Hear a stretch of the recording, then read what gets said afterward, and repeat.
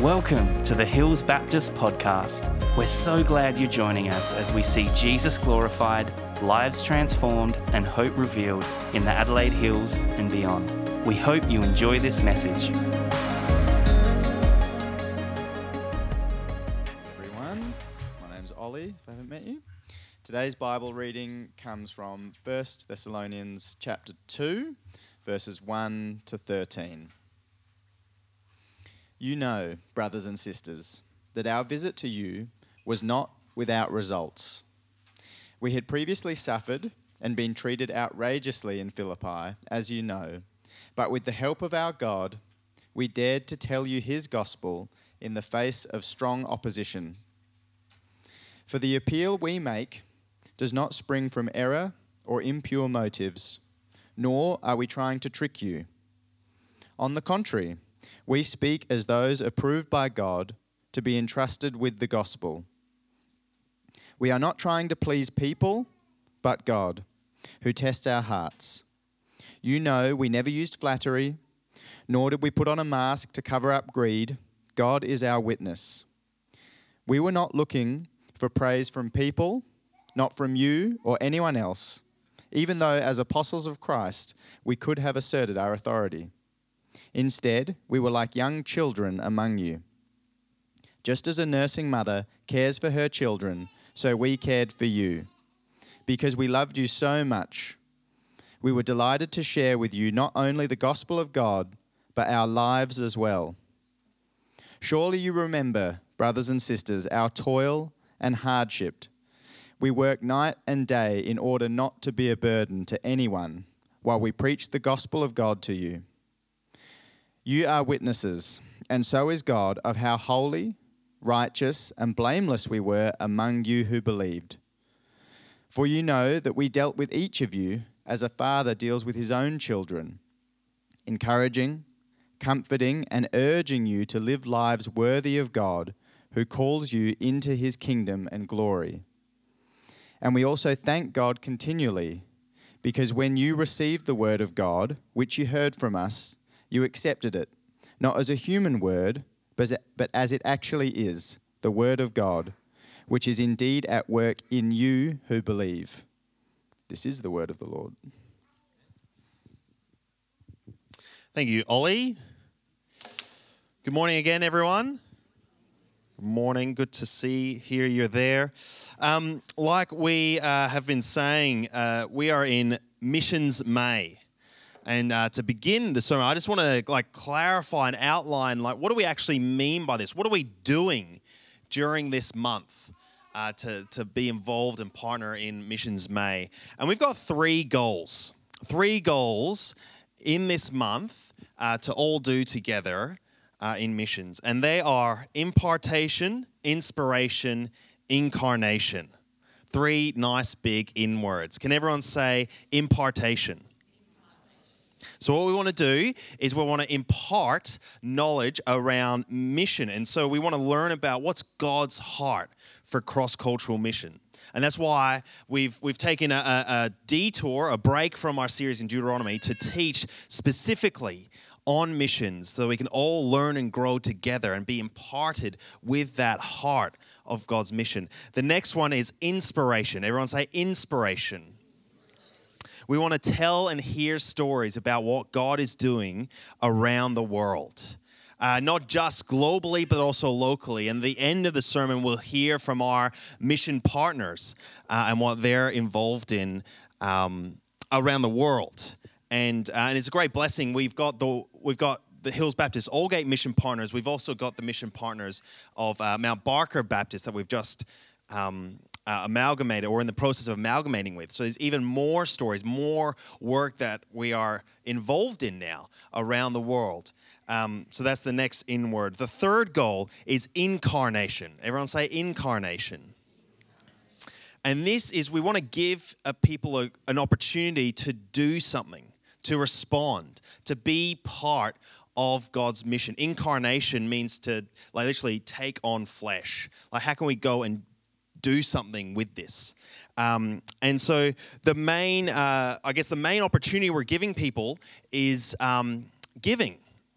how do we respond? And we want to we have the goal collectively as a church, and this is Hills Baptist, Aldgate, Verdun, Mount Barker, and Lower Thule, to raise $40,000, which is over and above our normal giving and our budgeted gift or support of our mission partners to bless and to invest into God's mission. Now, this is not our tithes being redirected into that. We do ask that you partner with the church and keep sharing for the ministry involvement here. This is giving over and above what we might normally give.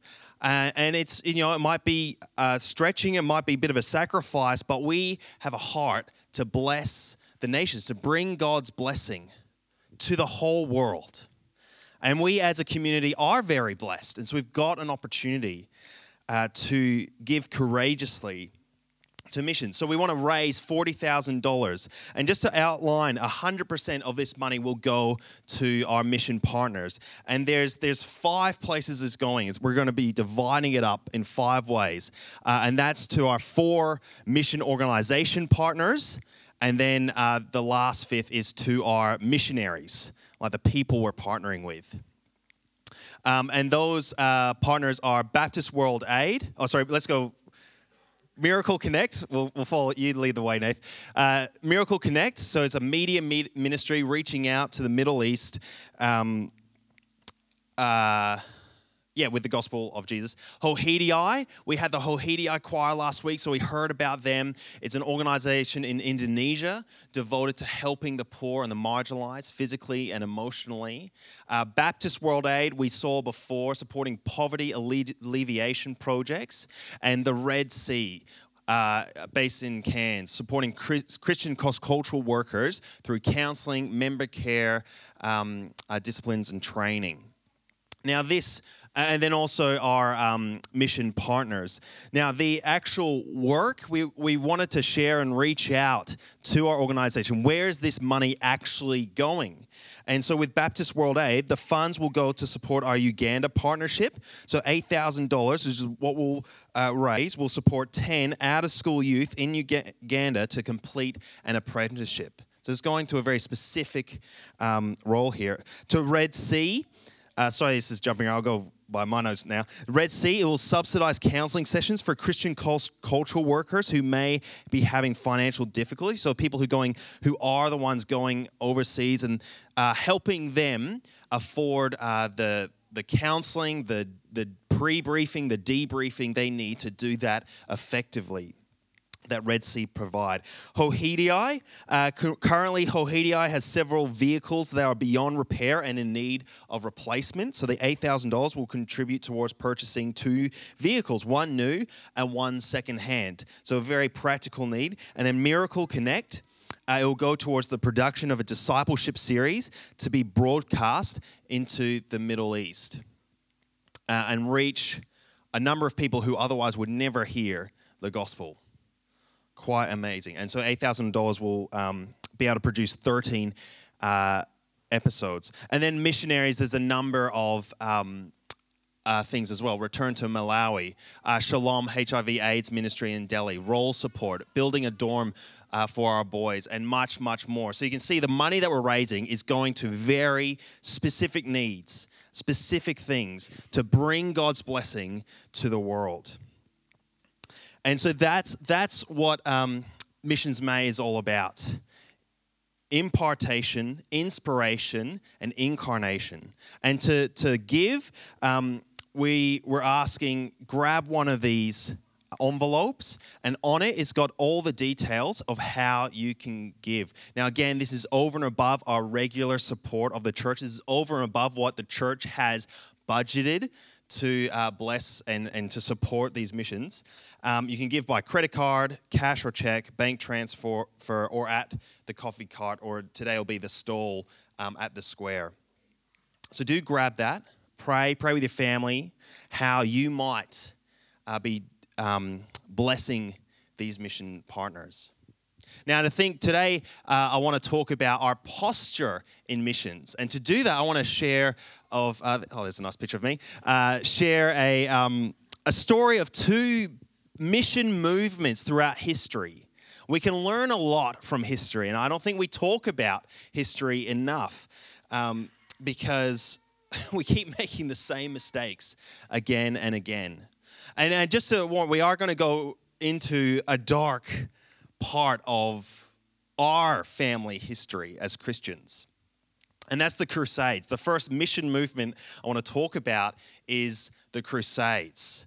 And a lot of people hear this and you think these are the great wars in the early 10th, 11th century. And what do these have to do with mission? Well, the Crusades started when Pope Urban II at the Council of Clermont recognized the issue that Jerusalem was overrun with Muslims. The center of Christianity, or the origin of Christianity and Judaism, was overrun with Muslims. And to liberate Jerusalem from the Muslim occupation, he did a call to arms, called God's people to go on a mission to go and to free Jerusalem. And there was all these different tactics he used to raise missionaries up into this mission army. Obviously, he used his charisma and drew people, gave the vision of the importance of freeing Jerusalem and turning Jerusalem back into a Christian city as it was intended. But also he offered indulgences. So anyone who would come and fight in this war would be given indulgences, which was an opportunity for this person, for either themselves or for their family members, to get like a couple of extra steps closer to heaven. And so there was that like incentive for the missionaries to go and be part of this army. And so they gathered this army and there was a great sense of honor and purpose amongst these crusaders. They wore a cross on their uniforms, on their shields and their swords, and they did all this. They walked out in Jesus' name to go and attack the Muslim people in Jerusalem, the Turks, and liberate Jerusalem.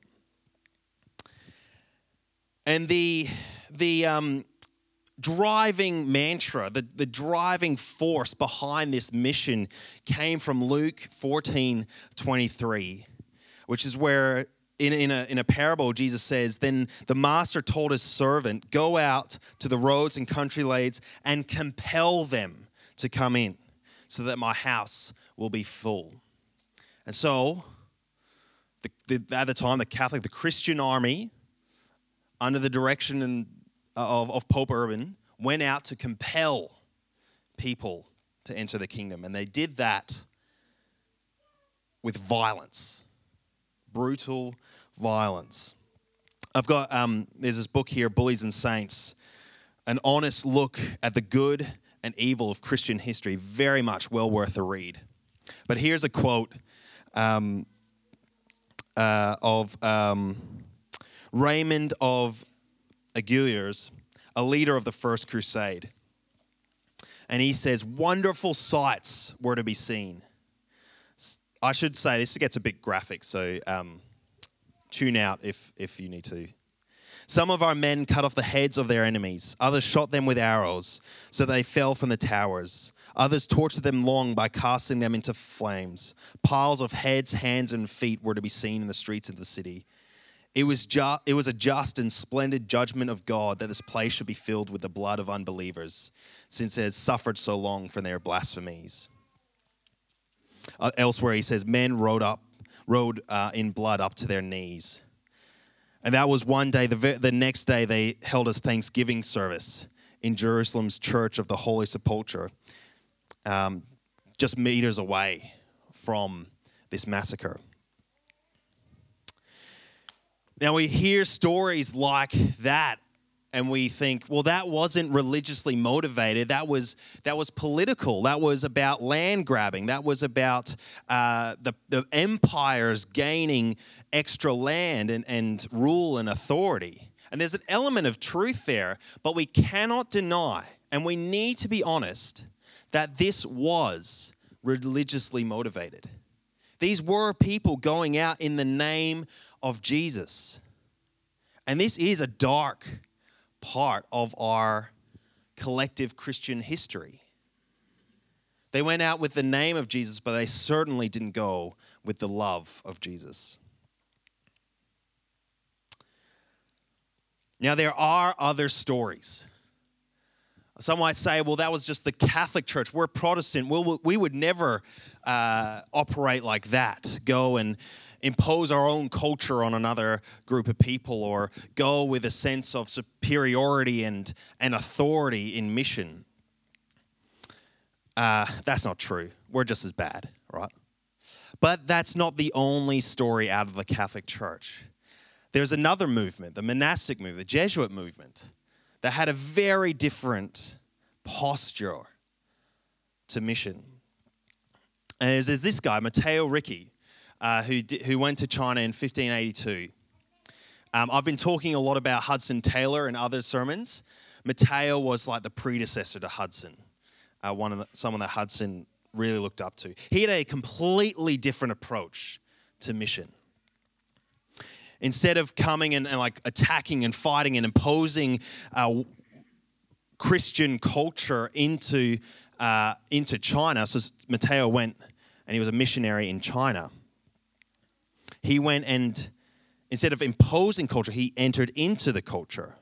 So you might notice in this image a few distinctives with what he's wearing, with the language that's on the wall being used, the globe right next to him, all Chinese cultural aspects. The fact that Matteo ran mass and taught from the scriptures in Chinese, where pretty much the rest of the world was still doing it in Latin, and was still doing it in Latin until pretty recently, that's groundbreaking. And his approach, he befriended Ku Tasu, who was an academic, and he became friends with this guy and then started teaching maths and science in the universities. So he didn't come and take the children away and educate them to become Western or to become a Christian culture. He went and taught at the top to provide maths and science and teaching and growing the culture, gave to the culture so that the Chinese people could then pass that down to their own children. He also, in that, he shared the gospel. He entered into the culture. He gained a role. He blessed the culture, and then he shared the gospel, shared the truth about Jesus. And one of the things that his friend Feng Yingli said is he treated the affairs of our fathers as if they were his own, as if they were his own. And our fathers, in turn, treated his as if they were ours. So because the values of the Chinese people was important to Matteo, what was important to Matteo became important to the Chinese people. And it was from that humble posture he shared the gospel. He lived out on mission. And even what I found awesome is we often hear of Chinese people taking an anglicized name. He took on a Chinese name, Li Matao. He entered into the culture and gave up his own culture to serve and bless and love and to bring hope. So what is the big difference between these two missional movements? It's the posture. It's the posture. It's not coming from a place of authority and privilege and imposing mission onto the people, but coming from a posture of humility, of weakness, and offering up the gospel, offering up the truth of Jesus as the thing that might bring blessing and hope and meaning to the people. The Crusades were fighting for Christendom, the Christian nation, rather than fighting for Christ. And they brought with them Christian culture, not the Christian hope. Whereas Matteo wanted to bring in Christ, so he gave to the culture. He entered into it, gave of himself to bless the culture, and he did mission from a place of humility. Now we can look back on history, and hindsight's 2020. We look back on history, and even the history of mission in the Australian church and in Australia, particularly with Indigenous people. There's been some really horrible stuff done in the name of Jesus. And I think ultimately, where it goes wrong is the posture. Are we coming from a place of superiority, of privilege, that we've got something and they don't, and we're better because of that? Or are we coming from a place of humility to enter into and to serve, to bring hope and love and faith?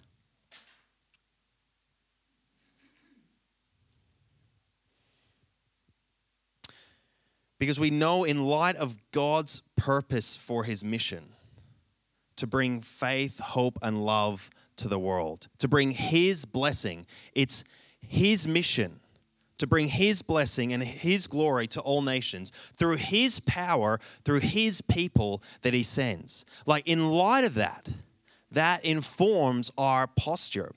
And we read 1 Thessalonians 2, 1 to 13. If you want to have that open, I just want to, there's actually so much in there. And reading it this week, I thought, we need to do a sermon series in 1 Thessalonians. And we will soon, but after some other stuff we want to get through too.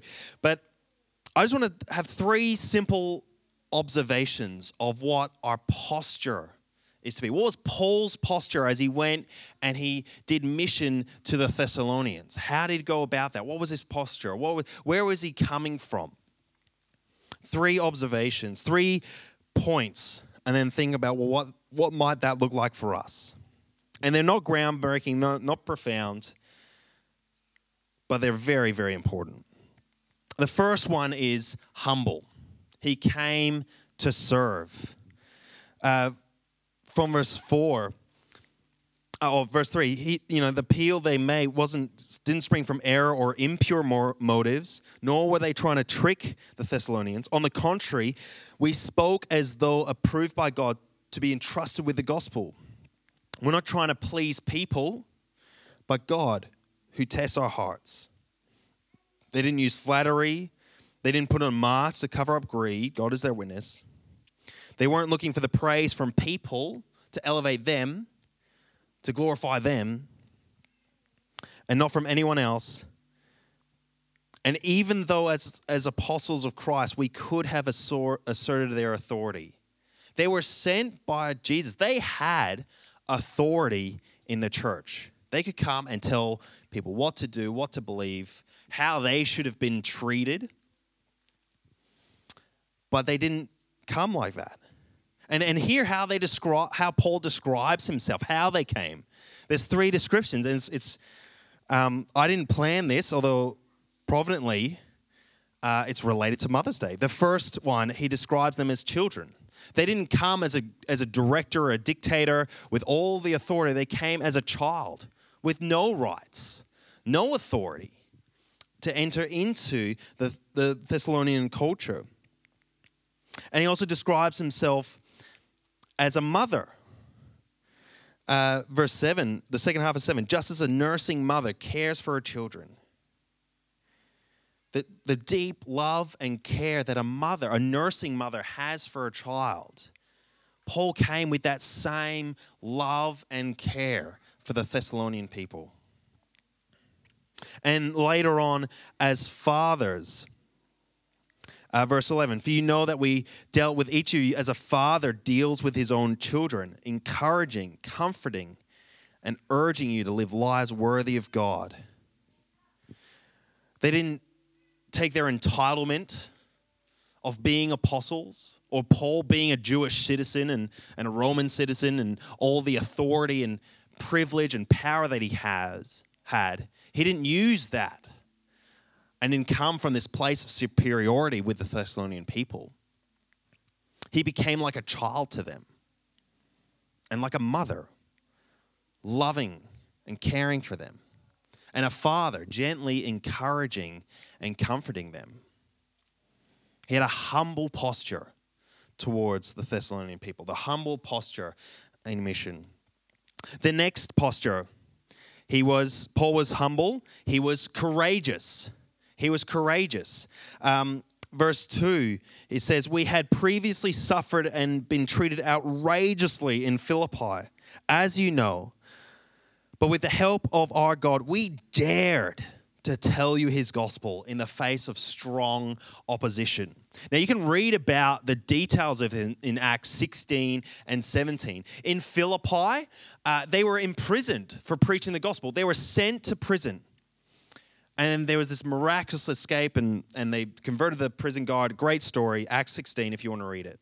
And so they had that experience where they faced incredible persecution, sent to prison. And then they got to Thessalonica, and the opposition got even more crazy, where there was a big mob that gathered and started, and they set the city in an uproar, a giant riot against Paul and his companions, and they attacked their host, demanding that Paul be excommunicated from the city.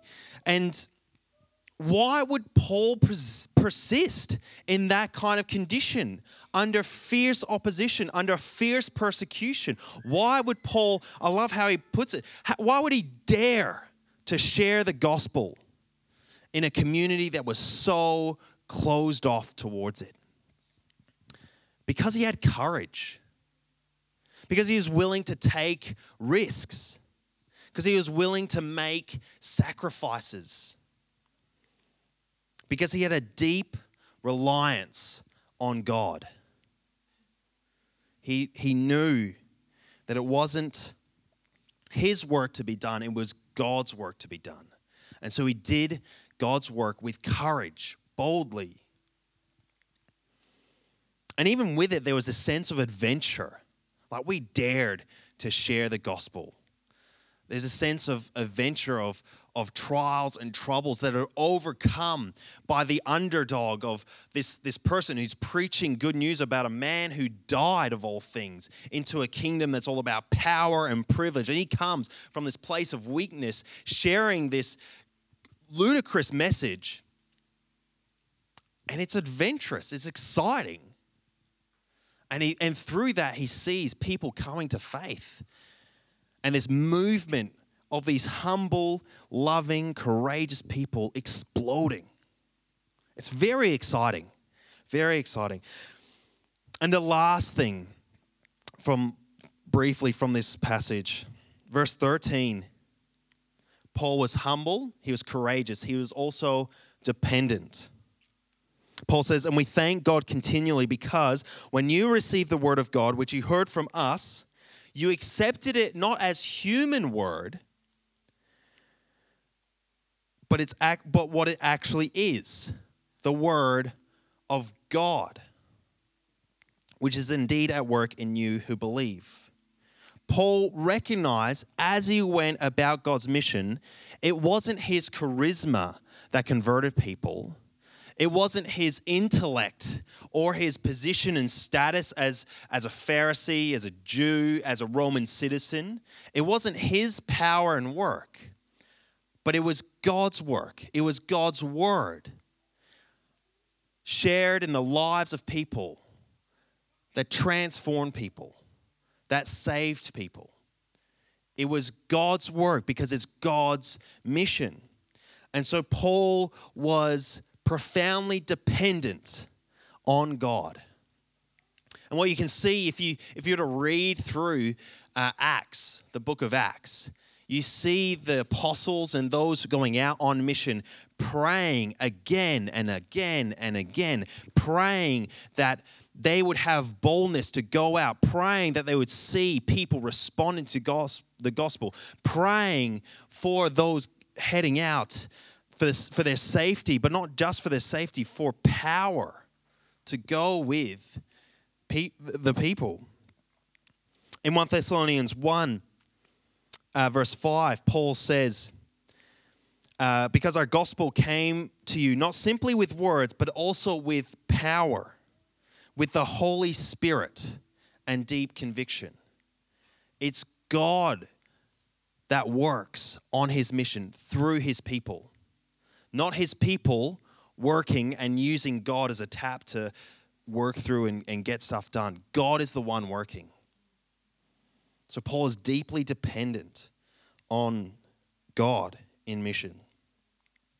So for Hills Baptist, for us here, and if you're visiting, for our Christian communities, what's our posture to God's mission? What's our posture? When we go out and we want to evangelize with someone, where are we doing that from?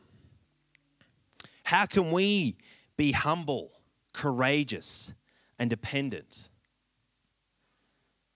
I think if we think about humility, a really important thing to remember is that God's mission is not about me. It's not about me. It's not about you. It's not about me. It's about God and his work in the world. It's not about what I do, that I have this great ability to evangelize and I've got to go unleash that on people. It's not about what I'm entitled to do. It's not about how much I've been given and how much I've served and how much I've brought to the table. It's about God's mission. It's not about what a great, nice, loving community we have and how nice and great and kind we are together, how much superior we are in our culture and how we treat each other. And if only other groups were more like us, and then they would have better lives. So let's go and bring what we do and how we operate in our culture, and we'll teach other people just to be like us, and then that will be bringing out God's mission. That's not humble. That is arrogant. Fighting for our rights, fighting for Christendom. If only Australia as a nation would understand its root in Christian history. If only then, if the government imposed Christian ethics on people, then the nation would be worthy of God's salvation. That's not the gospel. The gospel is God loves us and he saved us, and none of us are any better than anyone else. None of us have something in and of ourselves to offer anyone else in this world. The only thing we have to offer, we've been given. And that's faith in the Lord Jesus Christ. And so coming with that humble approach. And we're going to hear from missionaries in a bit of missionaries who have served wholeheartedly, sacrificially, humbly, learning other languages, immersing themselves in other cultures, celebrating the differences. Not coming with an attitude that they are better, but coming to offer up the greatest thing that we have, which is the gospel. How can we be more humble? How can we be more courageous? Again, like we'll hear stories of some very courageous missionaries leaving the comfortable Western context to go and serve in Africa, in Asia, in rural Australia, with people groups and people very, very different to themselves. Being part of God's mission takes sacrifice. It takes risk. It takes giving of ourselves. And I think often as a church, it's so easy to get so comfortable with the great thing we've got going on here that we lose our courage. And I'm not saying we should do worse as a church, but we need to be more courageous. Now, I don't think it's a coincidence that at the time that we're doing Missions May and we're asking the church to give over and above to our mission, to missions, that the interest rates are increasing and cost of living is increasing and like finances are getting tighter and tighter and tighter.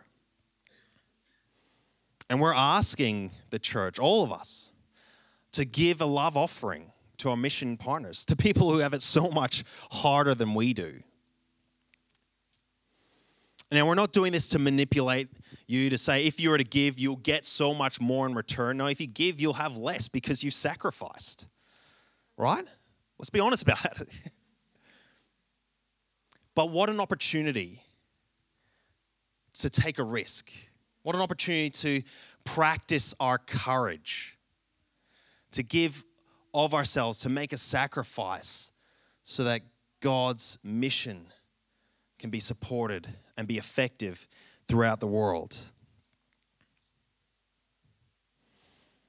Now, if anyone complains that faith is boring, that life's a bit mundane, that just don't have that spark anymore, one way to fight that is to be more courageous, is to take more risks.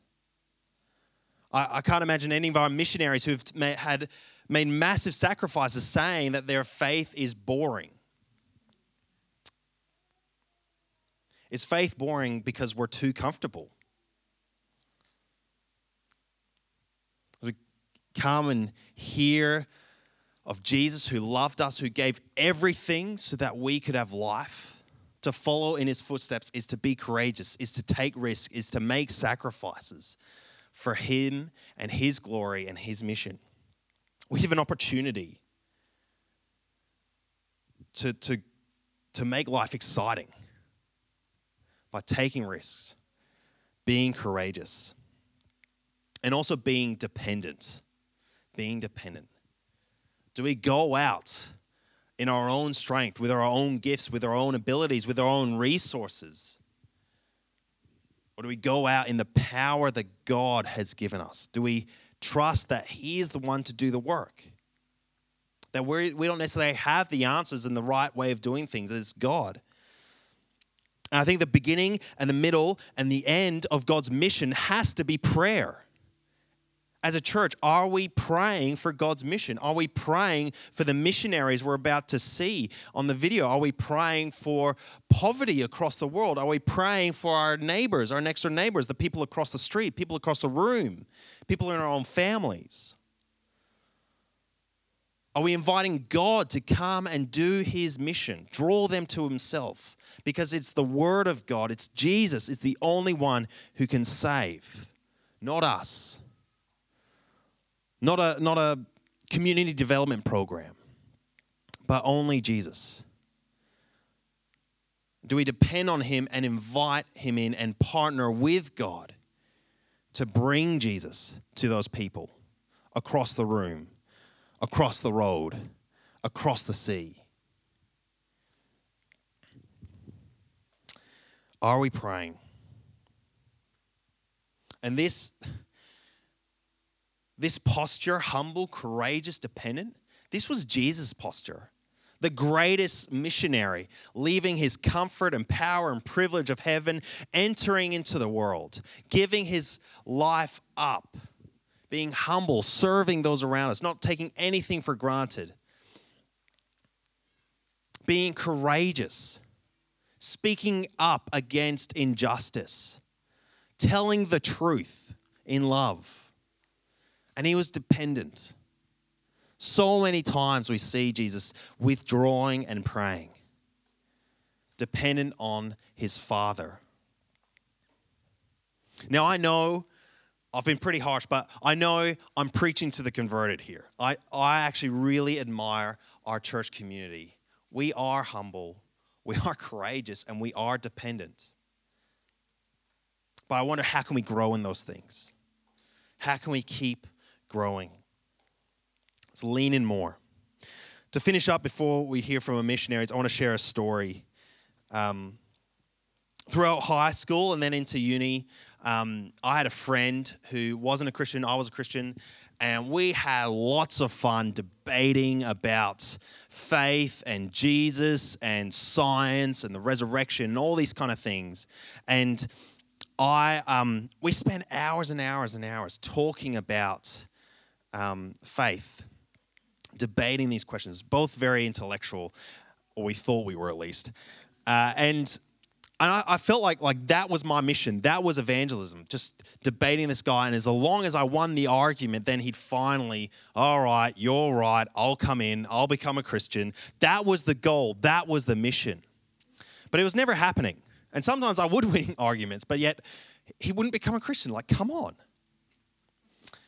And then for schoolies, we went away. We were staying at our family farm on a holiday for this weekend, and there was a moment where he was going through some stuff, some heavy stuff, and we were talking about it.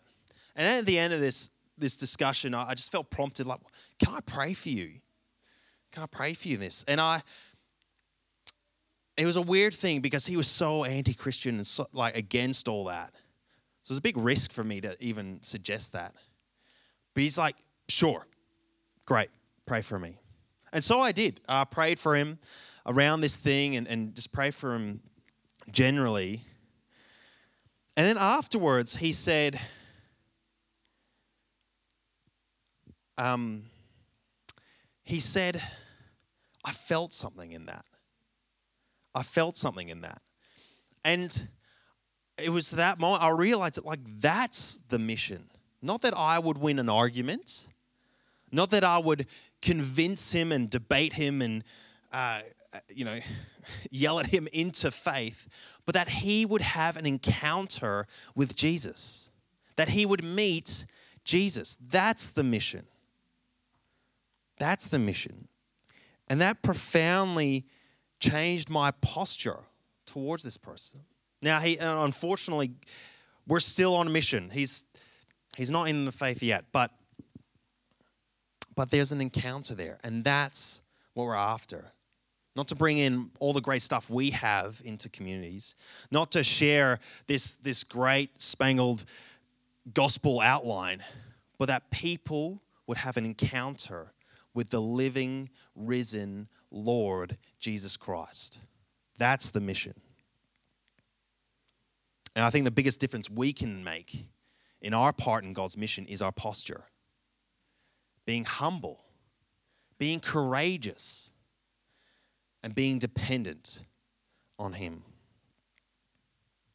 I'm going to quickly pray and then we'll watch a video hearing about our partner missionaries and what they're involved in across the world. Heavenly Father, we thank you for the work you do on mission. We thank you for the work of Jesus and the mission work He did to make a way that we could be saved, make a way that we could be restored to you and saved.